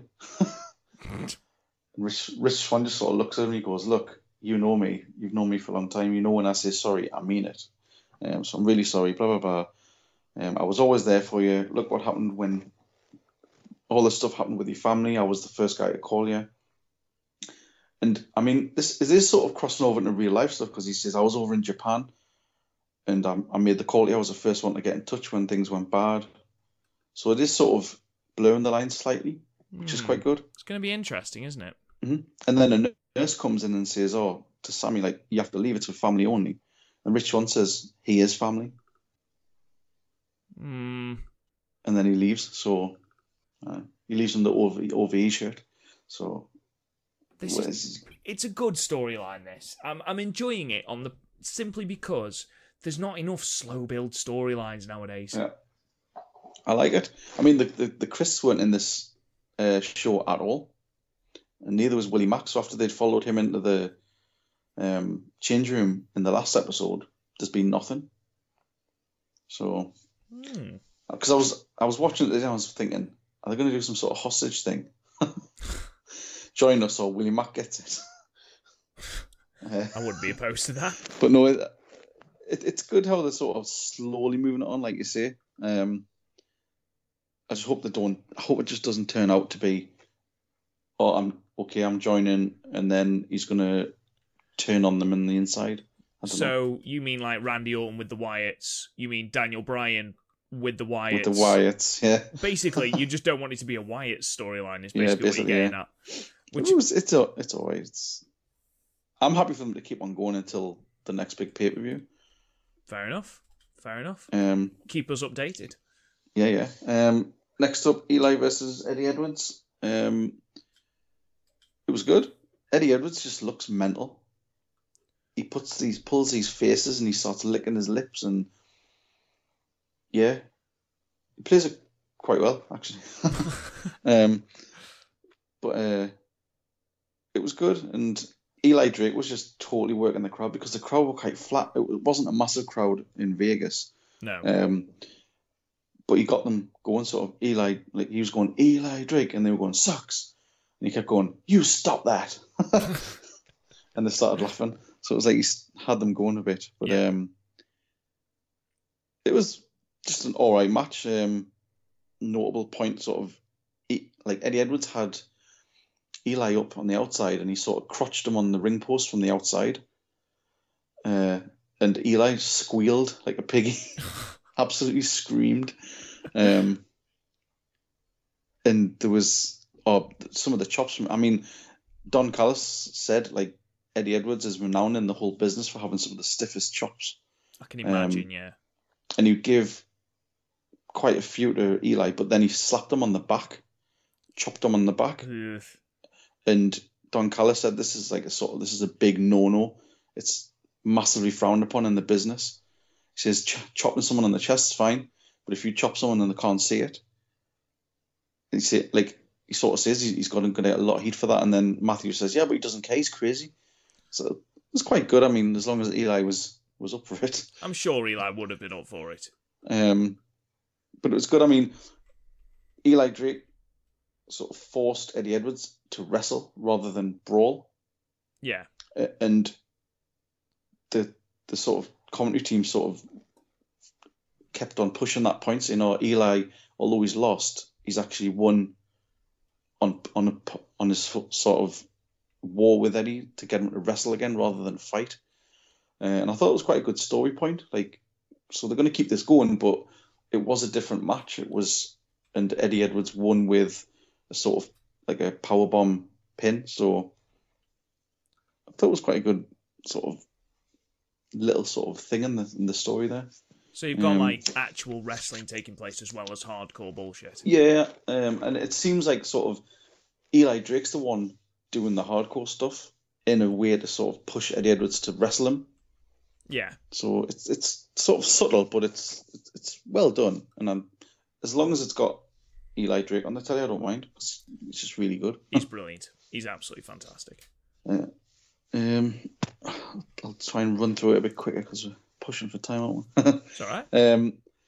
Tessa's backstage, and if I don't know, she plays this part so well of the pissed off sort of entitled brat. Basically a bitch, isn't she?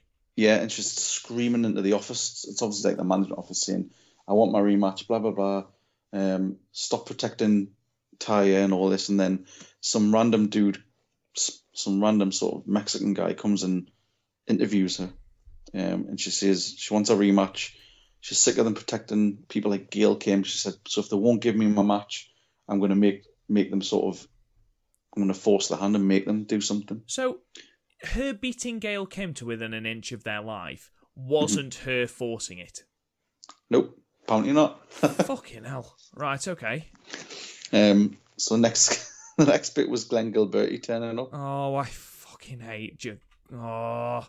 Okay. And he turns up at like it's like catering or something, and he's like, "Yeah, I'm here for management." And the guy's like, "Well, I think it's."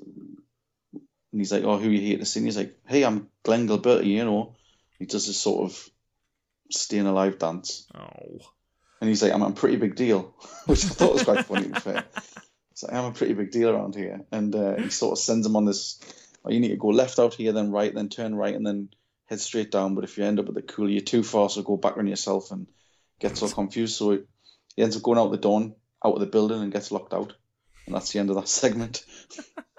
Quite Spinal Tap. Love it. And I can see this being like an ongoing thing. Oh, well, I don't mind that. I don't mind that too much. And then we got a really odd match, which it was Alicia Edwards, who is absolute drizzling shits. She is awful. In the ring? Absolutely awful, aye. Yeah, she's not great. Against Delilah Doom. Made a debut, I believe. I'd never heard of her. She'd never been advertised. She'd never been hinted at. Yeah, and she turns up and I was like, who the hell is this? She was just a bit mental. She was like she popped loads of like candy or something beforehand. She was absolutely off her tree. Jazzercise, apparently. She's a jazzerciser, which means she's hyper all the time. Oh, good. Fantastic. Dressed up in some 90s garb with a headband. But she was all right. I mean, she did like a 619. She had to sort of fix a really sloppy sort of top rope sort of body press from Alicia, who slipped on her way down. Oh God! And like, so fucking slot. She's so bad. How she's getting matches, I don't know. Your guess is as good as mine, mate. And then Tessa comes down, so yeah, saved the day. And I don't know. I don't know if I can love this woman any more than I do. Tessa Blanchard. Yeah. She's. I just hope that she isn't someone who's snapped up by AEW and then just doesn't turn up on Impact. I know, I really do, because she's the only thing keeping that division alight. Oh God, tell me about it. Because Jordan Grace was nowhere to be seen. Well, you say that, and that is including the Knockouts champion, because exactly, she's infinitely better than Taya. Oh yeah, but she comes down, kicks the shit out of. Actually, she picks up Alicia Edwards in a gorilla press, slams onto the ramp like an absolute beast. Brilliant. Goes in, has a bit of a sort of, gets a couple of smacks off that Doom. She goes for the 619. Tessa catches her, sit out powerbomb, buzzsaw DDT, leaves her lying there, and just walks back. The woman's a hero. The woman is an absolute hero. And then there was an odd thing. It just flashed up. It was Ace Austin. Okay. Yes, he's another new sign. I think he was called Austin Theory and something. Yeah. A promotion. I believe he's been signed. Similar deal to the Canadian. What's his name? I know who you mean, but I can't remember what he's called. Oh, never mind. I'm sure I'll remember. Carry on. Yeah, but yeah, so it basically just comes up Ace Austin. He's holding an ace card. So yeah, I think it just says coming soon. Josh Alexander. Right. Continue. And then another backstage bit. Delilah Doom challenges Tessa for a match next week, because apparently that's how it works. Yeah, obviously. So yeah, even though Tessa is supposed to be suspended. That's a good point. That is a good point.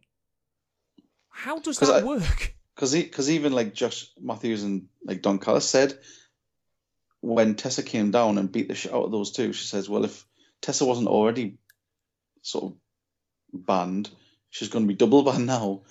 Double banned? So yeah, just come and have a match. Fair enough. But it was all right. And there's quite a bit where it's they partnered up with the NFL alumni charity. Basically, right. They just do stuff for charities around the NFL sort of bracket. So I'm guessing it's a lot of the legends and the Hall of Famers and stuff like that. Seems to be towards kids, but it's basically they get to meet the wrestlers or the company shows and things like that. So it's pretty cool. That's quite cool. Just like a little sort of video on that. And then we went to the Dark Realm. The Dark Realm? Oh yeah, God. With Jim Mitchell. Oh, I love Jim Mitchell. You need more Jim Mitchell in your life. The best thing about it is, this scene happened. It was like Su Yung and Ali just standing there, and sort of Rosemary was behind them in the shadow, and you could just see a hand coming out, and all you hear is Jim Mitchell go, not so fast. And he just enters the shot. And I was like, get in. Straight away, I was buzzing. Love Jim Mitchell. So him and Rosemary have a bit of a sort of conversation, and Rosemary was looking every bit like Damon Finn Balor's wife.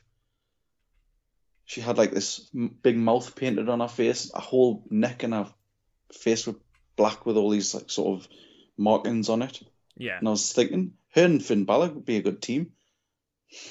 Like the Demon. Because she looked just like the Demon. Fantastic. But basically, Jim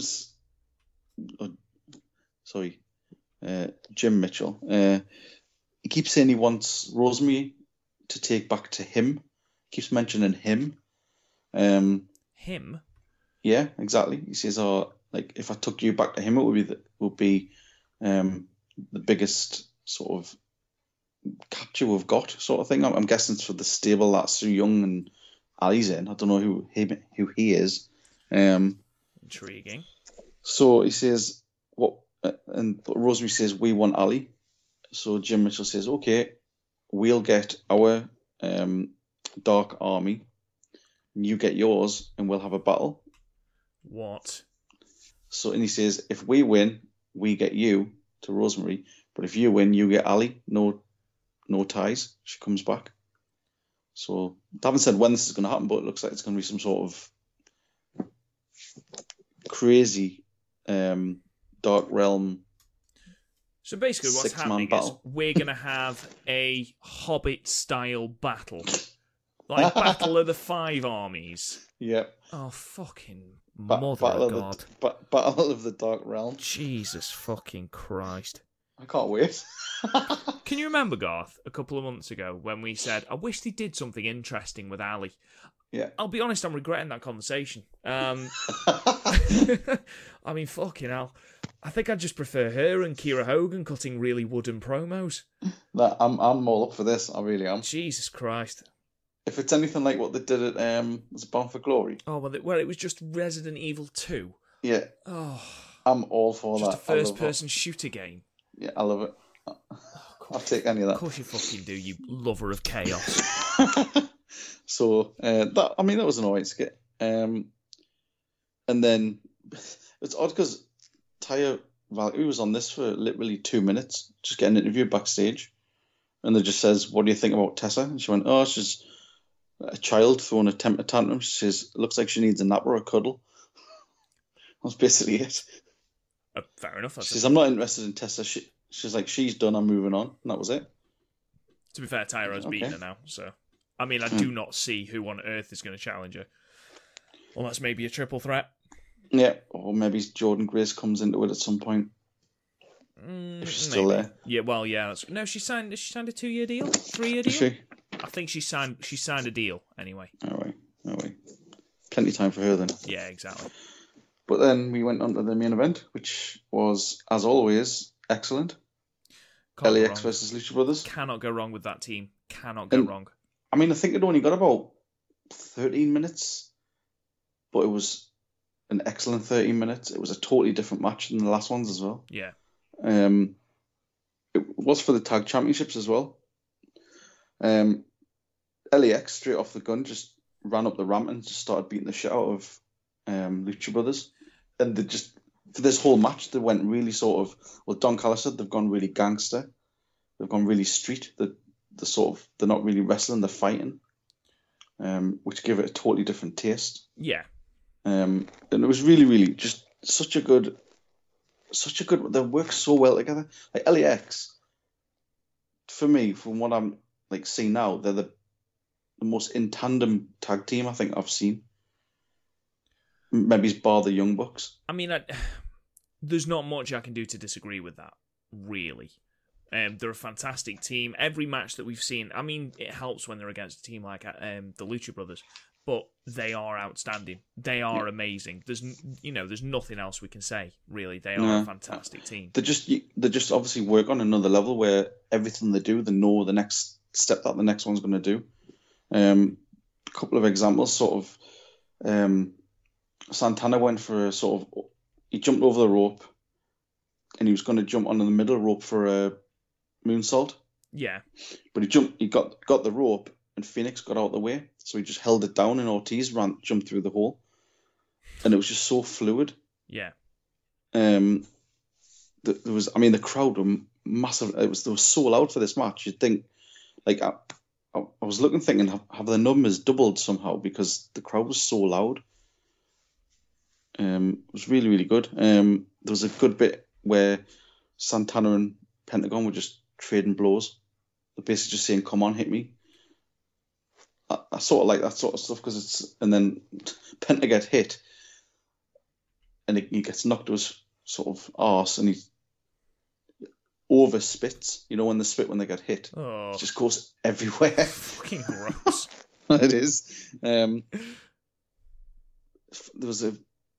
was a move that LAX do, which always gets a giggle, where Santana does a frog splash, and then Ortiz just does that sort of fallen headbutt pin thing, like a tree coming down. Like he's just passed out.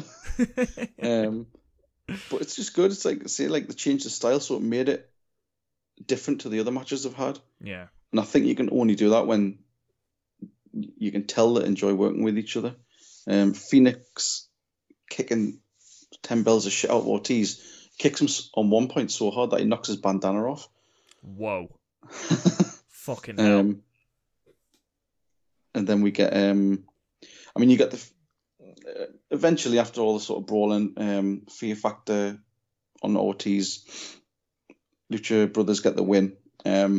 Which, to be honest, going into this and knowing obviously that the Lucha Brothers are going off to All Elite, I thought they might have changed the title here. Because LAX are really the only tag team that I can imagine with the belt. Do you think, though, do you think All Elite, they're going to have the monopoly on the Lucha Brothers? I mean, the Lucha Brothers are basically everywhere. They're in every single promotion. Yeah. They wrestle fucking... I mean, Pentagon is in he's in a match with Pac in Liverpool at some point in the next couple of weeks. He must be the most worked person next to Will Ospreay. Oh, I know. Tell me about it. But yeah, so, I imagine there will be, there's little things in people's contracts. Hopefully, we will still have the Lucha Brothers in Impact. Yeah. I mean, they've always said that All Elite isn't going to be anywhere near as intensive as WWE, so hopefully they sort of let people still keep some of their... I mean, because I would say in respect of WWE and All Elite, Impact is pretty much an indie compared to them. Oh, yeah, definitely.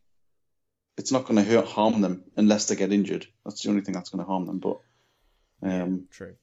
But no, it was just an excellent match. And then, I mean, the real big surprise here at the end was Conan gets them all in the ring. LAX extend the hands for the handshake. And the Lucha Brothers just sort of, no, we're not doing it. And they put their hands up in their faces as if to say, no way. So LAX just attack them, beat them down, rip off their masks, hold them up. Heel LAX, I like it. Yeah. And then Phoenix and Pentagon are lying in the ring without their masks on, trying to cover their faces. So that's interesting to see where they're going to go with that. Yeah, absolutely. And then that's it. Show closed. And it was just literally, I watched that and I was mouth open, just sort of shit. You text the group and you lost your shit. Yeah. I was like, they've actually done it on a regular episode of Impact. Which I think is, fair enough. I mean, it builds the heat between them. Obviously, this isn't going to be the last chapter if they've done this. No way. They've unmasked them. And I'm sorry, I said to you before we came on air, it's basically the whole once-in-a-lifetime thing. It is not going to happen. You know it's not going to happen. Don't lie to us. We're not stupid. But even so, it sounds like a really good show. I will say really that your theory about the tag match taking place at the pay-per-view, that's been shot down because Impact have literally announced today, literally a couple of minutes ago, that Impact and Cage versus Cross and Moose will be this Friday on Impact. All right, brilliant. So, there you go. Your theory out of the window. But never mind, that's going to be a good match as well. Well, no, good show though, really good show. Well, thank you, Impact consultant Garth. So that leaves us with two segments. The first of which is obviously our match of the week. It's been slim pickings, I'll be honest. There's been some decent matches. I mean, again, New Japan really didn't offer too much in the way of matches of the week. Chris has gone with a match from MLW because apparently all that boy does is watch wrestling, and he's gone for Ray Horus versus Aerostar. He said if it was given more time, it would have been something really special. Obviously, I don't watch MLW. I know you don't. No. I know a little bit about Ray Horus. I know a little bit about Aerostar. Both really good workers. I imagine the match is fantastic. Yeah, I can imagine the title match, and haven't seen Aerostar just last week, was it? On the Impact Mexico tapings. Of course, he was part of Team AAA. Yeah, I can imagine how good that was. Yeah, and it takes a lot to get Chris excited about matches. I mean, he texted me saying that he was basically splurging over the fact that the main event of the anniversary show was Ospreay versus Switchblade. So, it takes a lot to get him excited. What are you going for your match of the week, Garth? I was torn between two, and one of them was a WWE match. Really? But yeah, I'm gonna go with it seems like a cop-out because it's always good. Like the LAX match. I knew you'd go for that. You'd go for that. It just seems like a cop-out. I'll go with that, but I'll give an honourable mention to the Aleister Black versus Almas. Very good match. Because that was really It was a really good match. And to be honest, I mean, you say it's a cop-out. You didn't go for LAX versus Lucha Brothers last time. You went for Taya versus Tessa, yeah. Tessa. So, I know that wasn't an option, but even so. I'm with you. There was two matches really that could have gone. They're both WWE matches, actually, weirdly, this week. For me, it was a choice between Aleister Black and Andrade, partly because Aleister Black's match against Elias was such a crock of shit, that to then having gone to SmackDown and have this fantastic match with Andrade, it settled my nerves slightly. Yeah. And then my other match was Gargano versus the Velveteen Dream from NXT for the NXT North American Championship. I am going to go for Andrade versus Aleister Black. The reason was the Dream versus Gargano match is a fantastic match. Definitely go and seek it out. This match was very, very crisp. Yeah. It was a match where they both had clearly worked together. There was spots where Aleister Black was... In NXT, he will do the spot with the moonsault off the ropes, and you'll go, why have you done that? But here, it looked brilliant. As he goes for the ropes, literally, Andrade just dumps him over the top of the ropes. He wrestles like a true heel. And he is brilliant. I mean, I really do hope that they do stuff with Andrade because he's a fantastic wrestler. I mean, they have done stuff with him. They've taken away his last name. But, I hope they do more with him than that. And it's my match of the week. It's a fantastic match. The fact that Zelina Vega had to watch the person she manages against her husband was quite entertaining as well, and watch the dynamic there. But this match, definitely my match of the week. Definitely. Yeah. The thing with Andrade is they've got a ready-made... He's got a manager, so he can work that dynamic in.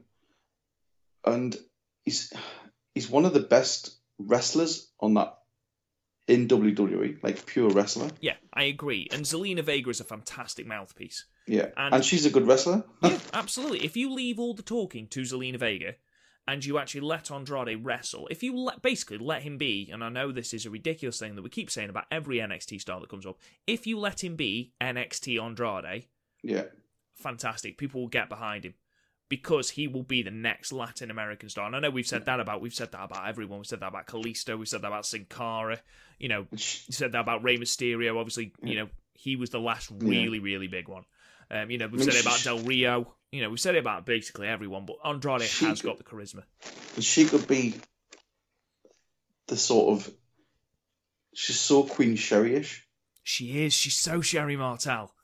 And she could be her Sherry to the Macho King when he was heel. Oh, that's a parallel I never would have imagined. But yeah, you're absolutely spot on with that. Absolutely spot on. So those are our match of the week, which brings us to our last segment. Now, this is a brand new segment. Now, Garth was originally going to suggest this just up until WrestleMania, but I quite like it as a segment. And because Garth, and I don't know if any of you know this, but Garth is a lot older than me or Chris, and therefore has basically a little safe in his head of lovely nuggets of wrestling. And so what we're going to do is, and Garth, please tell me if I've got this wrong. The idea is that myself, Chris, and Garth will each suggest a match to watch. We will go away, we'll watch that match over the week, and then we'll give our reviews and star ratings of those three matches in the next episode. Is that right, Garth? Yeah. Right. Specifically WrestleMania matches. Up until WrestleMania, which again is 6 weeks away, we are going to be looking specifically at WrestleMania matches. Now, we've all gone very, very different matches, which is quite entertaining. Now, Chris, I'll tell you Chris's first. He's gone for WrestleMania 24, and he's gone for the match between The Undertaker and Edge, which is a match I've never seen, so I'm quite happy about that. I've seen parts of WrestleMania 24, never seen that match, so quite excited about that. Obviously, the prelude to him, Undertaker's matches with HBK at 25 and 26. Yeah. Garth, tell us a little bit about your choice. I've gone for the British Bulldogs versus a heel Hart Foundation, WrestleMania 3. A little part of me is very excited at the premise of this. Now, it's It's a really good match, and it's just before sort of Brett got his sort of real solo push. And he is the star of the show. Obviously, any match that they have with the British Bulldogs is going to be good anyway. Yeah.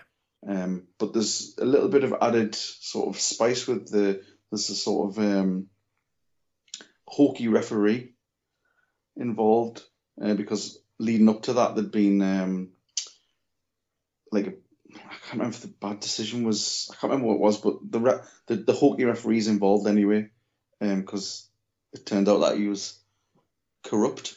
Okay, fair enough. Yeah, so he's involved with the Hart Foundation, and it's just a really, really good match, and it's one where it's one of the few WWE pay-per-views where you get to see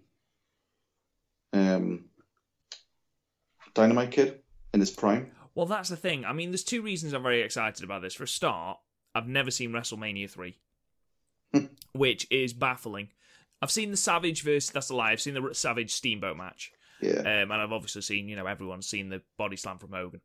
But it's going to be, I'm going to watch the entire WrestleMania 3 just because it's an opportunity to watch WrestleMania 3. But not only that, but I've never seen Dynamite Kid wrestle in the WWE. I've seen him wrestle some fantastic matches against Tiger Mask, but I've never seen him wrestle in the WWE. So the chance to see him wrestle in the WWE, or the WWF as it was then, I should say, I'm very, very excited about that. I'm very excited. Now, I've gone a similar vein. I've gone for Hogan versus Warrior from WrestleMania 6. Now, the reason I've gone for this, there's a couple of reasons. I said to you before we went on air, I've just started listening to the Something to Wrestle With podcast from Conrad and Bruce Pritchard, and one of the things that one of the podcasts they've done is about WrestleMania 6, and it's just really interesting to hear about all the backstage bits and things like that. But obviously this was the first time that they started to try and move away from Hulk Hogan, and they put the belt on Warrior, and then Warrior didn't draw, and then we had to bring Hogan back, but that's beside the point. The whole idea of the power of the Warrior against Hulkamania, and just that champion entire versus champion, isn't it? Exactly, champion versus champion, and that whole clashing of the Goliaths. I just think it's a WrestleMania moment. It's one of those where no matter how bad the in-ring style is, because let's face it, it's no Flair Steamboat. The whole idea of this is fantastic. This is a WrestleMania match. This is two larger than life characters, basically just being larger than life. I mean, the idea of Warrior's ridiculously nonsensical promos against Hogan's brothers, it's going to be fantastic. I'm really looking forward to it. It's one I've never seen again. It's just one I've always wanted to see. So, yeah, brilliant. I'll look forward to watching that again. And there we are, ladies and gentlemen. A long podcast, considering we didn't have Chris, the massive tangent that is. It was only me and Garth, but we've gone nearly 2 hours. I apologise for that. But thank you for listening. We really do appreciate it. If you can, leave us a rating. Check us out on any podcast platform, where it's iTunes, Podcast Addict, CastBox, Stitcher, Podbean, anywhere you can find us. Subscribe, leave a 5-star review. It helps us massively. Thank you to those people that already have. It means a lot to us. You can find us on Twitter at @Podmania. You can find us on Facebook at @Podmania Podcasts. Subscribe to the YouTube channel at the @RealPodmania. Same with Instagram. Find us on all those platforms. You can follow me at @RealRobGoodwin. Garth, where can they find you? @Drummer Jackson. Chris O'Brien needs to change his, but at the moment it is Young Lion CXT. So please go and follow us, tell us we're wrong, moan at us, do whatever you want. We're more than happy to engage with you people. Thank you so much for listening, guys, and we will talk to you guys again next week. You've been listening to the Podmania Pro Wrestling Podcast. Follow us on Twitter at Podmania, Facebook at Podmania Podcasts, and YouTube and Instagram at Real Podmania. And check out the website podmania.co.uk. Until next time, wrestling fans.